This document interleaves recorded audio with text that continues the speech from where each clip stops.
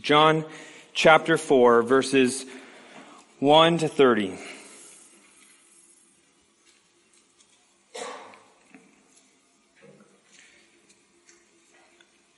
Now when Jesus learned that the Pharisees had heard that Jesus was making and baptizing more disciples than John, although Jesus himself did not baptize, but only his disciples, he left Judea and departed again for Galilee. And he had to pass through Samaria. So he came to a town of Samaria called Sychar, near the field that Jacob had given to his son Joseph. Jacob's well was there. So Jesus, wearied as he was from his journey, was sitting beside the well. It was about the 6th hour. And a woman from Samaria came to draw water. Jesus said to her, "Give me a drink." For his disciples had gone away into the city to buy food. The Samaritan woman said to him, "How is it that you, a Jew, ask for a drink from me, a woman of Samaria? For Jews have no dealings with Samaritans." Jesus answered her, "If you knew the gift of God and who it is that is saying to you, 'Give me a drink,' you would have asked him, and he would have given you living water." The woman said to him, "Sir, you have nothing to draw water with, and the well is deep. Where do you get that living water?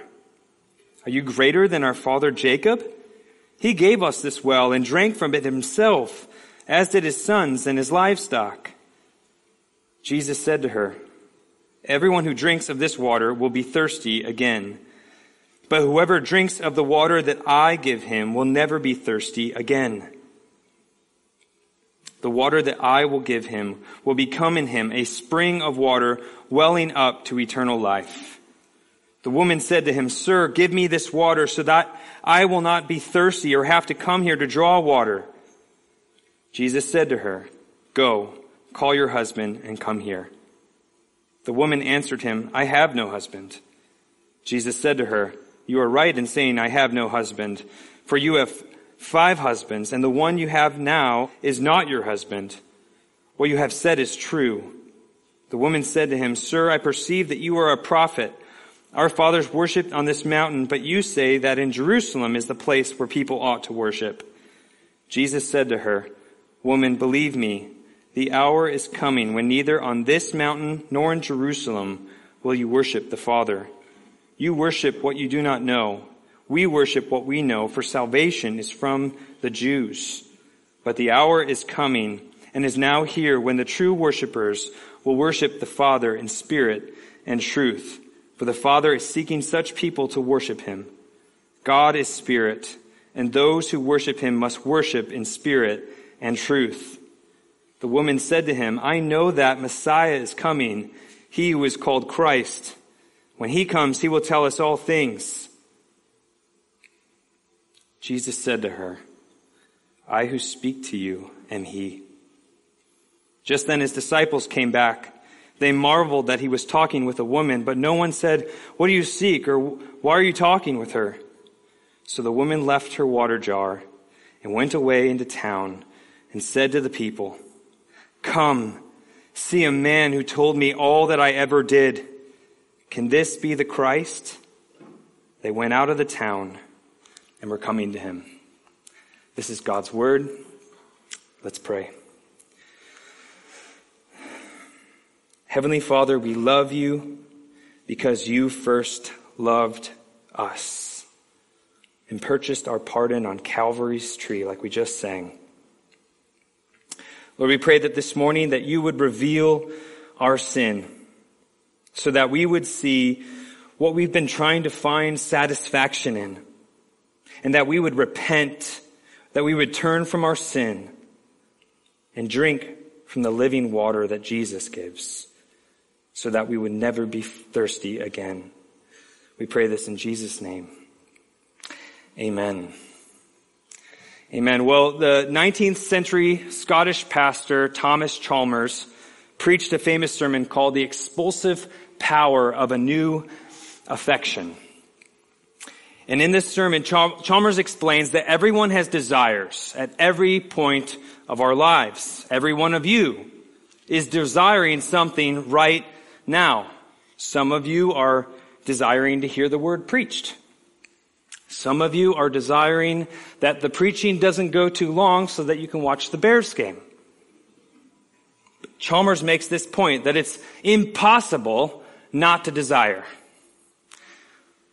And in order for sinful desires to change, God must implant within us a new desire for Jesus, for himself, to replace those old desires.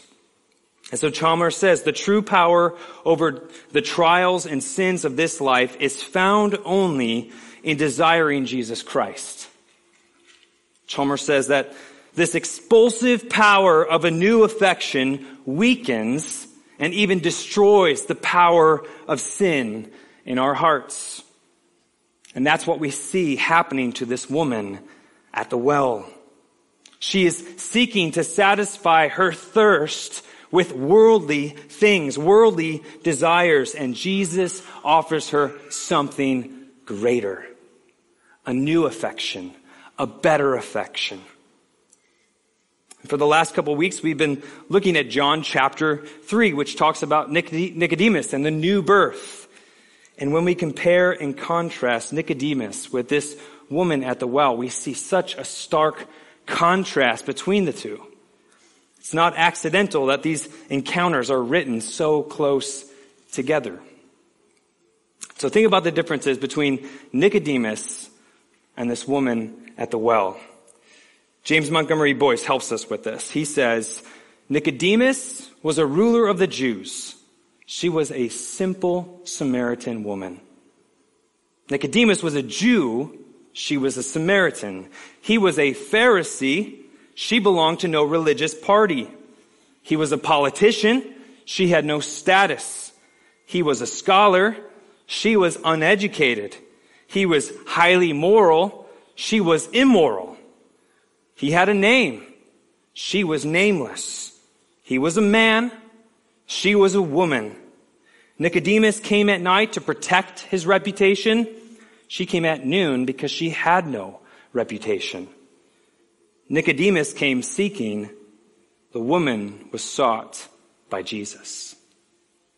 So interesting. What a stark contrast between these two people. And yet John places these two figures side by side to show us that the gospel is for everyone. The gospel is for everyone.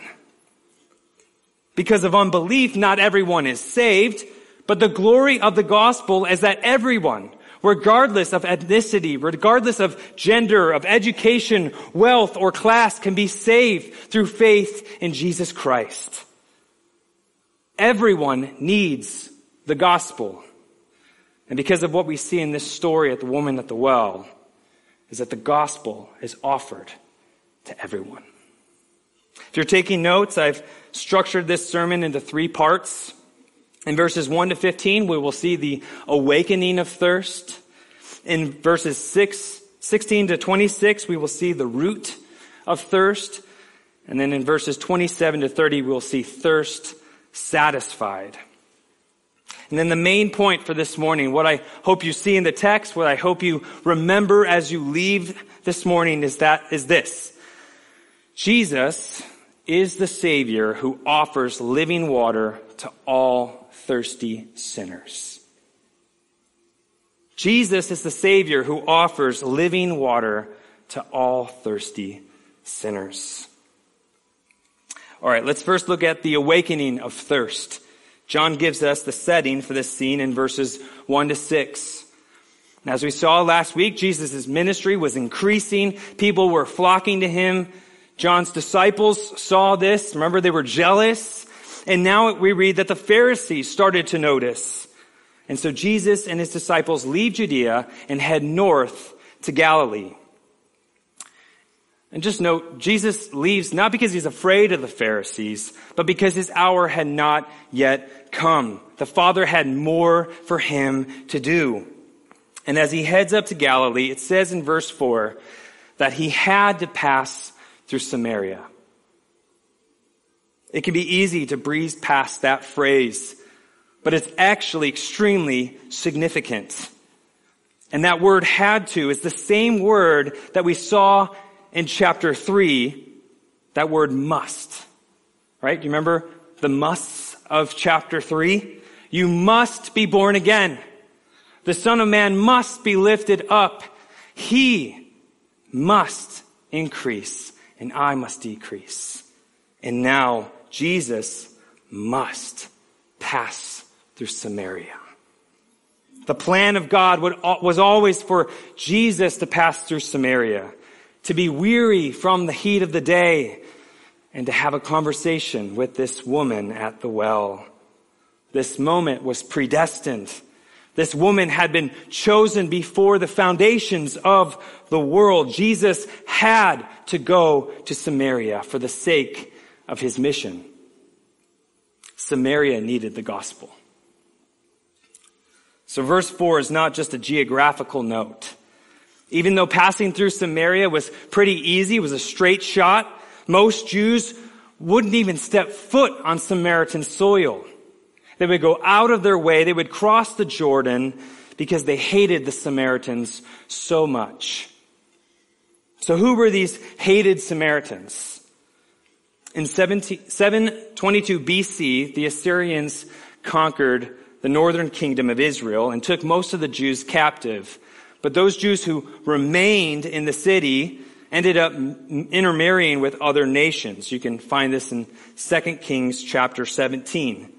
And then these people became known as the Samaritans.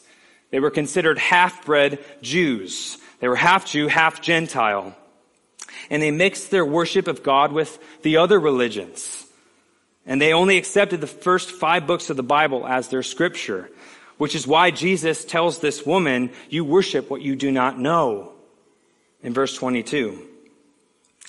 And because of all of this, there was major conflict between the Jews and the Samaritans. And so the fact that Jesus goes out of his way to Samaria is important. He's on a mission to fulfill his Father's plan. And he was thirsty. And so he ends up at this well. And this woman is going to play a big part in Jesus' mission. So he passes through, he gets tired, he needs to rest, he's thirsty, he rests beside this well. John's gospel not only points out that Jesus was fully God, but here we see Jesus was also fully man. He was subject to all the weaknesses of this fallen world except sin. He's tired and he's thirsty. And along comes this woman. Look at verse 7. A woman from Samaria came to draw water, and Jesus said to her, give me a drink. All right, so verse 6 tells us that it was about the 6th hour, which most likely means it was noon. So this was the hottest time of the day. Not the time when people typically came to the well to draw water. You would typically go to the well in the morning, in the cool of the day. And yet this woman chooses this time of the day to go to the well because she expects it to be deserted. The fact that she is coming to the well to draw water at noon tells you something important about her. She's an outsider. There's probably a reason that she's not going to the well when other people are there. But Jesus is there, alone, because his disciples had gone shopping for food, and he asks her for a drink. He's thirsty. And this woman responds to Jesus by talking about gender and ethnicity. You're a Jewish man. I'm a Samaritan woman. Why are we having this conversation? This was uncommon. It was actually looked down upon. It says in verse 9 there, John gives that point of clarification. For Jews have no dealings with Samaritans. We know that there was ethnic hostility there. And then for a man to be talking to a woman, especially a rabbi in this culture, was unheard of. And yet Jesus doesn't mind crossing these boundaries. He crosses that ethnic barrier. He crosses the gender barrier. In those days, religious leaders would lose their reputation if they talked to a woman in public, even if it was their wife or their daughter. And yet we see Jesus talking with this woman, treating her with dignity and respect and unconcerned about his own reputation. He crosses the ethnic barrier, he crosses the gender barrier, and then he crosses the sin barrier. Jesus knew that this woman was immoral. He knew that she was sinful, but that didn't keep him from engaging her. We too often look at the sins of other people around us that are different than ours, and we avoid them, forgetting the fact that we are sinners ourselves. And here is the sinless Son of God having a conversation with a woman who is sexually immoral. He crosses these barriers because he cares for this woman's soul. Nothing is going to stop Jesus from saving those he came to save. Nothing is going to stop the Savior from saving those he came to save. And we too have to cross barriers in order to reach people for Christ. I'm not saying that we participate in sin. Jesus didn't do that. But what this means is that we need to reach out to others who would never come to church or who would never open a Bible. She wants to talk about gender and ethnicity, but Jesus wants to talk about God and thirst. He says, if you knew the gift of God and who it is saying to you, give me a drink, you would have asked him and he would have given you living water. Do you see how Jesus turns the conversation? Instead of using the categories that was handed by the culture, Jesus was being countercultural. And we too should use different categories. The culture wants us to use the categories of race and class and gender. But what if we start to ask a whole different set of questions? Jesus uses his thirst and his experience of thirst as an analogy for what all of us do in seeking things that will never satisfy. He took the situation that he was in and he pointed to spiritual realities. Right? After feeding the 5,000 with a few loaves, what did Jesus talk about? The bread of life. We should do the same in reaching others. In order to grow in our evangelism, we can ask these questions. How does this situation I'm in relate to the gospel? If the Lord gives me an opportunity to speak about his saving grace here, how does this situation give me an opening? Jesus doesn't ignore the stereotypes, but he wants to go deeper. He uses the earthly idea of thirst to point to the spiritual reality of thirst. Because whatever ethnicity or class or gender, we're all thirsty for something. We're all longing for something to fulfill us, for something to satisfy us. And there's nothing in this world that can. And yet we all buy into the lie that it will. A couple years ago, an ESPN senior writer, Wright Thompson, spent 5 weeks with the NBA superstar Michael Jordan. I think we all know who Michael Jordan is. I tried to find a sports reference. I was going to say Tom Brady, but I don't think most of us, maybe everyone knows who Tom Brady is. So this guy spent 5 weeks with NBA superstar Michael Jordan. And the goal of his time with Jordan was to report how Jordan's life is today post-basketball. Keep in mind that Michael, at the time that this guy was spending these 5 weeks with him, had a private jet painted to mimic a basketball sneaker. Extravagant houses in multiple cities around America. He owned an NBA franchise. He had a larger sports legacy than any other athlete to date. He had wealth and prosperity, a beautiful fiancée, a continual dominant presence in the NBA without even being physically able to play. and a life and a career that a majority of people in the world would love to exchange for. But besides of all of this, at the end of these 5 weeks, Wright Thompson found that Michael Jordan was very unhappy and discontented with life. Turns out that Jordan still desperately yearns for the opportunity to suit back up and play ball again.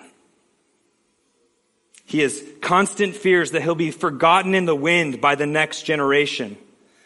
And his daily routines consist of him habitually staying busy and active so that he doesn't have long stints of silence.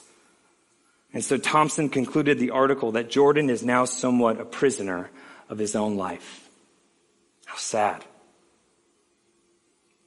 How true is it that the things of this world never completely satisfy? You could have it all, like Michael Jordan.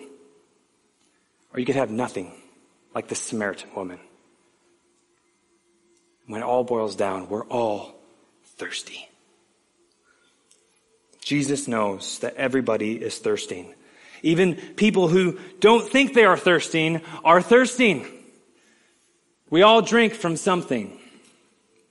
And so he says, if you knew who it was who spoke to you, if you knew who I was, if you knew the gift of God, the reason I'm in this world, the reason why God has come to this world to save sinners, you would have asked me. All you got to do is ask. You don't have to work for it. You can't purchase it. All you have to do is ask. That's the free offer of the gospel. And while she doesn't understand Jesus' words here, the reader and we understand that the gift of God points back to God so loving the world that He what? He gave His only Son. That is the gift of God. Jesus is the Messiah. He is God who will go to the cross and die for the sins of those who believe in Him. And He offers living water. Sadly, people have no idea that God has something that He wants to give to them. A lot of people think that they're going to be the ones that are going to have to give if they surrender their lives to God. And yet, it is He who gives. The heart of our gospel is the good news about God's free gift. But she doesn't understand the offer. She's still thinking in an earthly way, like Nicodemus did in chapter 3. Look at verses 11 and 12. The woman said to him, "Sir, you have nothing to draw water with, and the well is deep. Where do you get that living water? Are you greater than our father Jacob?" So she asked, "Where do you get that living water?" And then she asks another question, "Are you greater than our father Jacob?"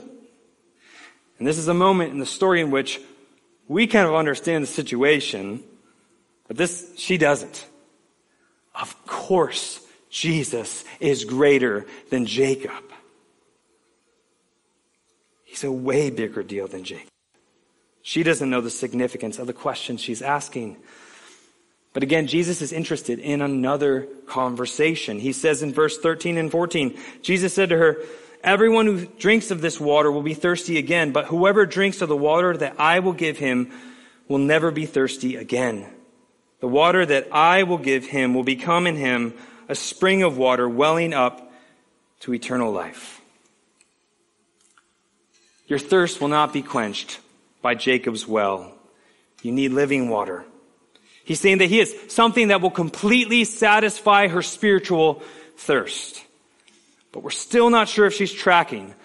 But her thirst is awakened. And so she says in verse 15, the woman said to him, "Sir, give me this water so that I will not be thirsty or have to come here to draw water." It's unclear at what level she's understanding Jesus, but it seems like she thinks He's still talking about physical water. But this should remind us not to be discouraged. Not to be discouraged in our own evangelism. When people are disinterested or distracted or they're not understanding what we're saying. And if we think about our own testimonies, that was true of us at one point. It's true of everybody. Sometimes the work of regeneration is slow, and we need to be patient. But the question for us this morning is this: are you thirsty? Have you found yourself unsatisfied? Have you drunk from the wells in which our culture tells you that you will be satisfied, and have left unsatisfied? Are you thirsty? Is your thirst awakened? If you're not thirsty yet, then you might not be ready to hear what Jesus has to say next. But if your thirst is awakened, Jesus wants to reveal the root of your thirst. Things start to get tense here. Jesus puts his finger on the wound in her life. This moment is like when you go to the doctor and you're laying down on the examination table and the doctor touches you and says, "Does that hurt?" And you say, "No." And then they touch in a different area. And when finally the breath comes back into your lungs, you say, "Yeah, that's the spot. That's where it hurts." That's what Jesus is doing here in verse 16. Jesus said to her, "Go, call your husband and come here." The statement seems to come out of nowhere. But John has already told us in chapter 2 that Jesus knows what is in man. Jesus knows every human being down to the core. He knows exactly where this woman's thirst has led her to find satisfaction. This is a woman who has bounced from man to man to man. And the man whom she's living with is not even her own husband. She's trying to satisfy herself with men. She's been drinking from the wells of intimacy and sexual pleasure with men. And so she says in verse 17, "I have no husband." This is the shortest statement she's made in this encounter. Why? Because she's convicted. We've all been in this type of moment when a nerve is struck and you try to dodge the question. Right? Going back to that doctor analogy, my dad is a dentist. And so, growing up getting cavities, oh man, that was a big deal. You thought you had to hide your candy from your parents? My parents knew. Even if I had one piece of candy. The second my dad looked in my mouth, he knew.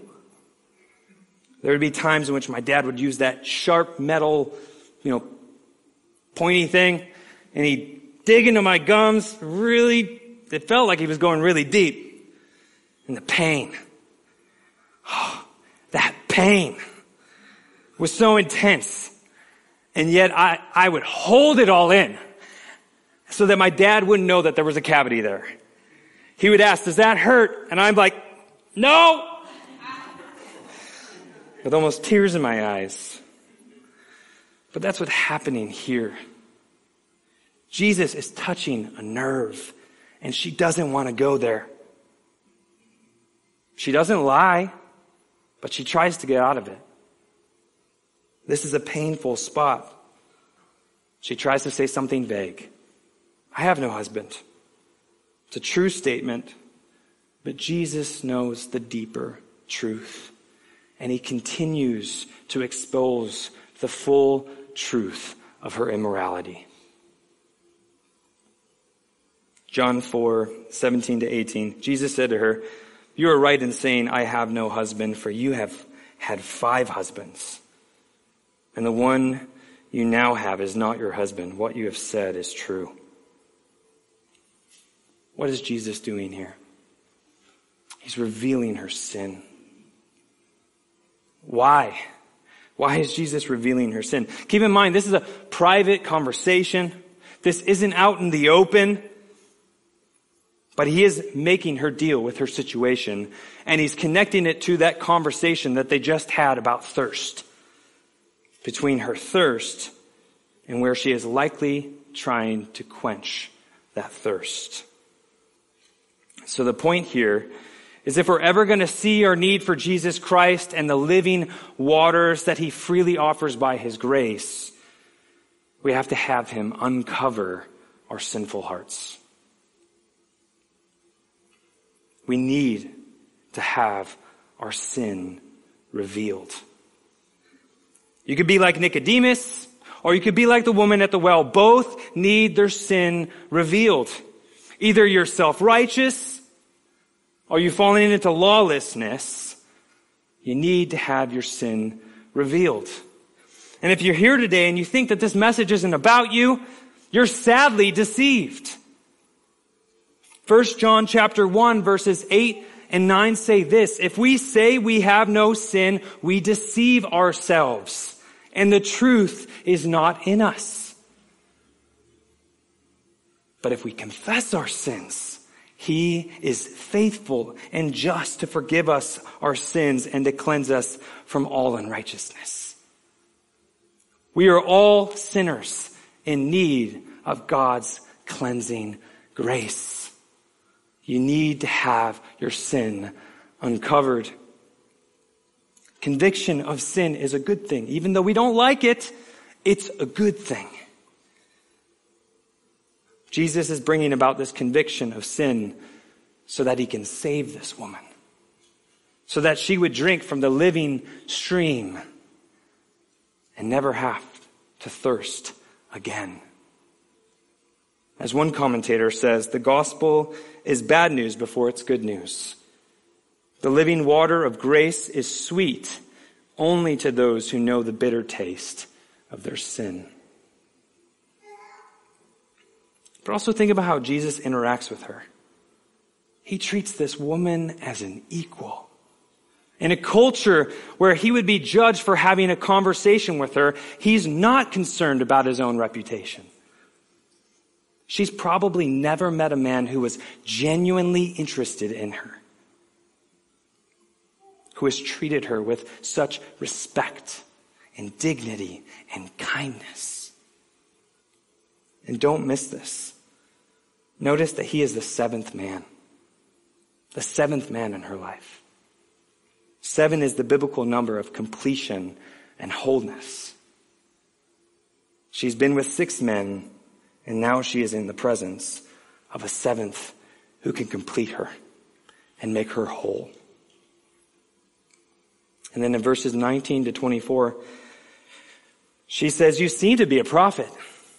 Our fathers worshipped on this mountain, but you Jews say that in Jerusalem is the place where we should worship." Why is she bringing up the topic of worship here?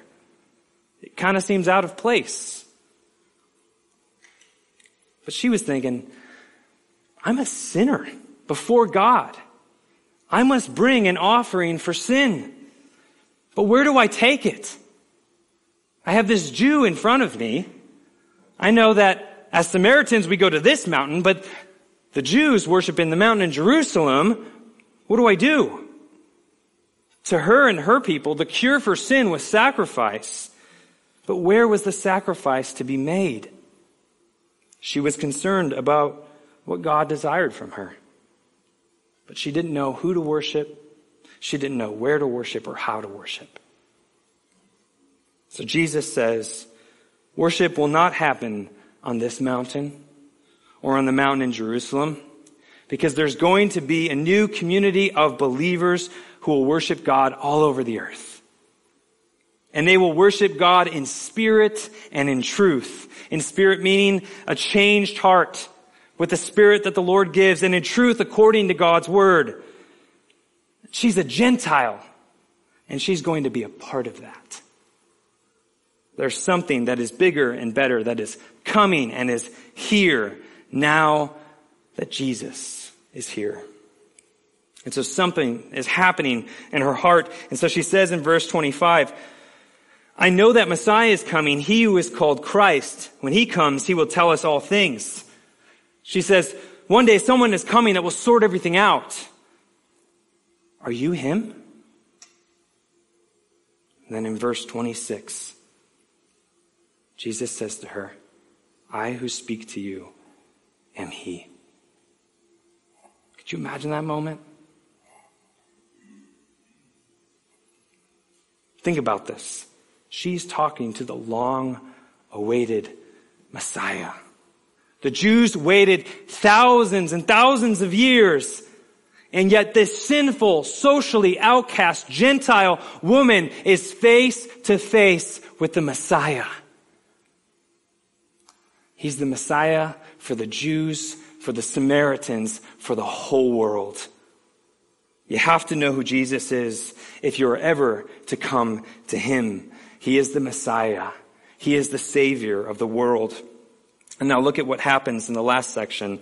We see the thirst satisfied. Notice verse 28. This is probably one of the most amazing moments in the Bible. How do we know that this woman found living water? Look at verses 28 to 30. So the woman left her water jar and went away into town and said to the people, come, see a man who told me all that I ever did. Can this be the Christ? They went out of the town and were coming to him. Don't miss this. Her thirst was satisfied. We know that she found living water. Why? Because she left her water jar. She left her water jar. That water jar was the symbol of her life. The symbol of her sinful life. The symbol of her life because it was empty. She had to bring that jar over and over and over again to get water. Jeremiah chapter 2 verse 13 says this, for my people have committed two evils. They have forsaken me, the fountain of living waters, and hewed out cisterns for themselves, broken cisterns that can hold no water. That's what this woman had done. And that's what we do every time we sin. We try to satisfy ourselves with things that will only just make us thirsty again. But here, she left the water jar because she found living water. Something happened. She discovered who Christ really was, and she was converted. And we know this because she went into the town and told everyone. Now, her original errand was to come to this well to fetch water, and it was superseded by a better one. She goes and tells people, come and see. Her thirst had been satisfied. And so she says, you need to come meet this person. And notice she hasn't taken an evangelism class. She doesn't have a theology degree. She doesn't know anything about apologetics. She's been a Christian for 5 minutes. And what's she doing? She's telling people about Jesus. You need to come and meet Jesus. She came to the well in order to avoid being seen by anyone because of her shame. She leaves that well with her shame behind her and seeks out the people of the town to tell them about Jesus. When we see Jesus for who he really is, we leave our water jars and we tell others about him. But how is Jesus able to offer us this living water?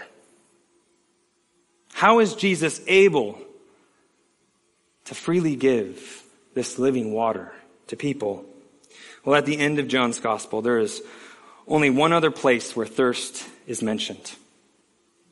When Jesus hangs on the cross in John chapter 19, verse 28, Jesus says, I thirst. How does Jesus take away your thirst for sin? On the cross.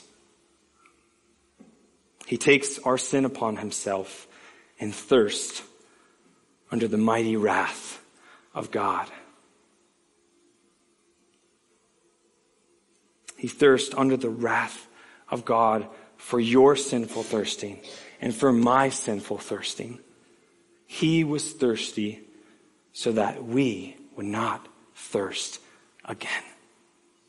That's the gospel. Horatius Bonar wrote this: I heard the voice of Jesus say, behold, I freely give the living water. Thirsty ones, stoop down and drink and live. I came to Jesus and I drank of that life-giving stream. My thirst was quenched, my soul revived, and now I live in him. Isaiah 55:1 says, come, everyone who thirsts, come to the waters. And so if you're here today and you're a Christian, be reminded this morning to come over and over again to the wells of salvation, to reject the world's offer to quench your thirst, and to go out and share this good news. And if you're here this morning and you've never come to Jesus for living water, if you tried everything and you're not satisfied, if nothing on this earth is satisfying you, maybe it's testimony that you were made for something heavenly. God created us with a thirst that he can only quench through these living waters that Jesus offers. And so stop drinking the things that make you thirsty. I'll say that another way. Turn from your sin. Turn from your sin and believe in Jesus Christ. Come to Jesus. Drink and be satisfied. Jesus is the Savior who offers living water to all thirsty sinners. Let's pray. Father, we thank you for your word and the wonderful truth that it contains. Thank you that there is no one who is beyond your grace, and that salvation is available to all who will hear and receive the truth of the gospel.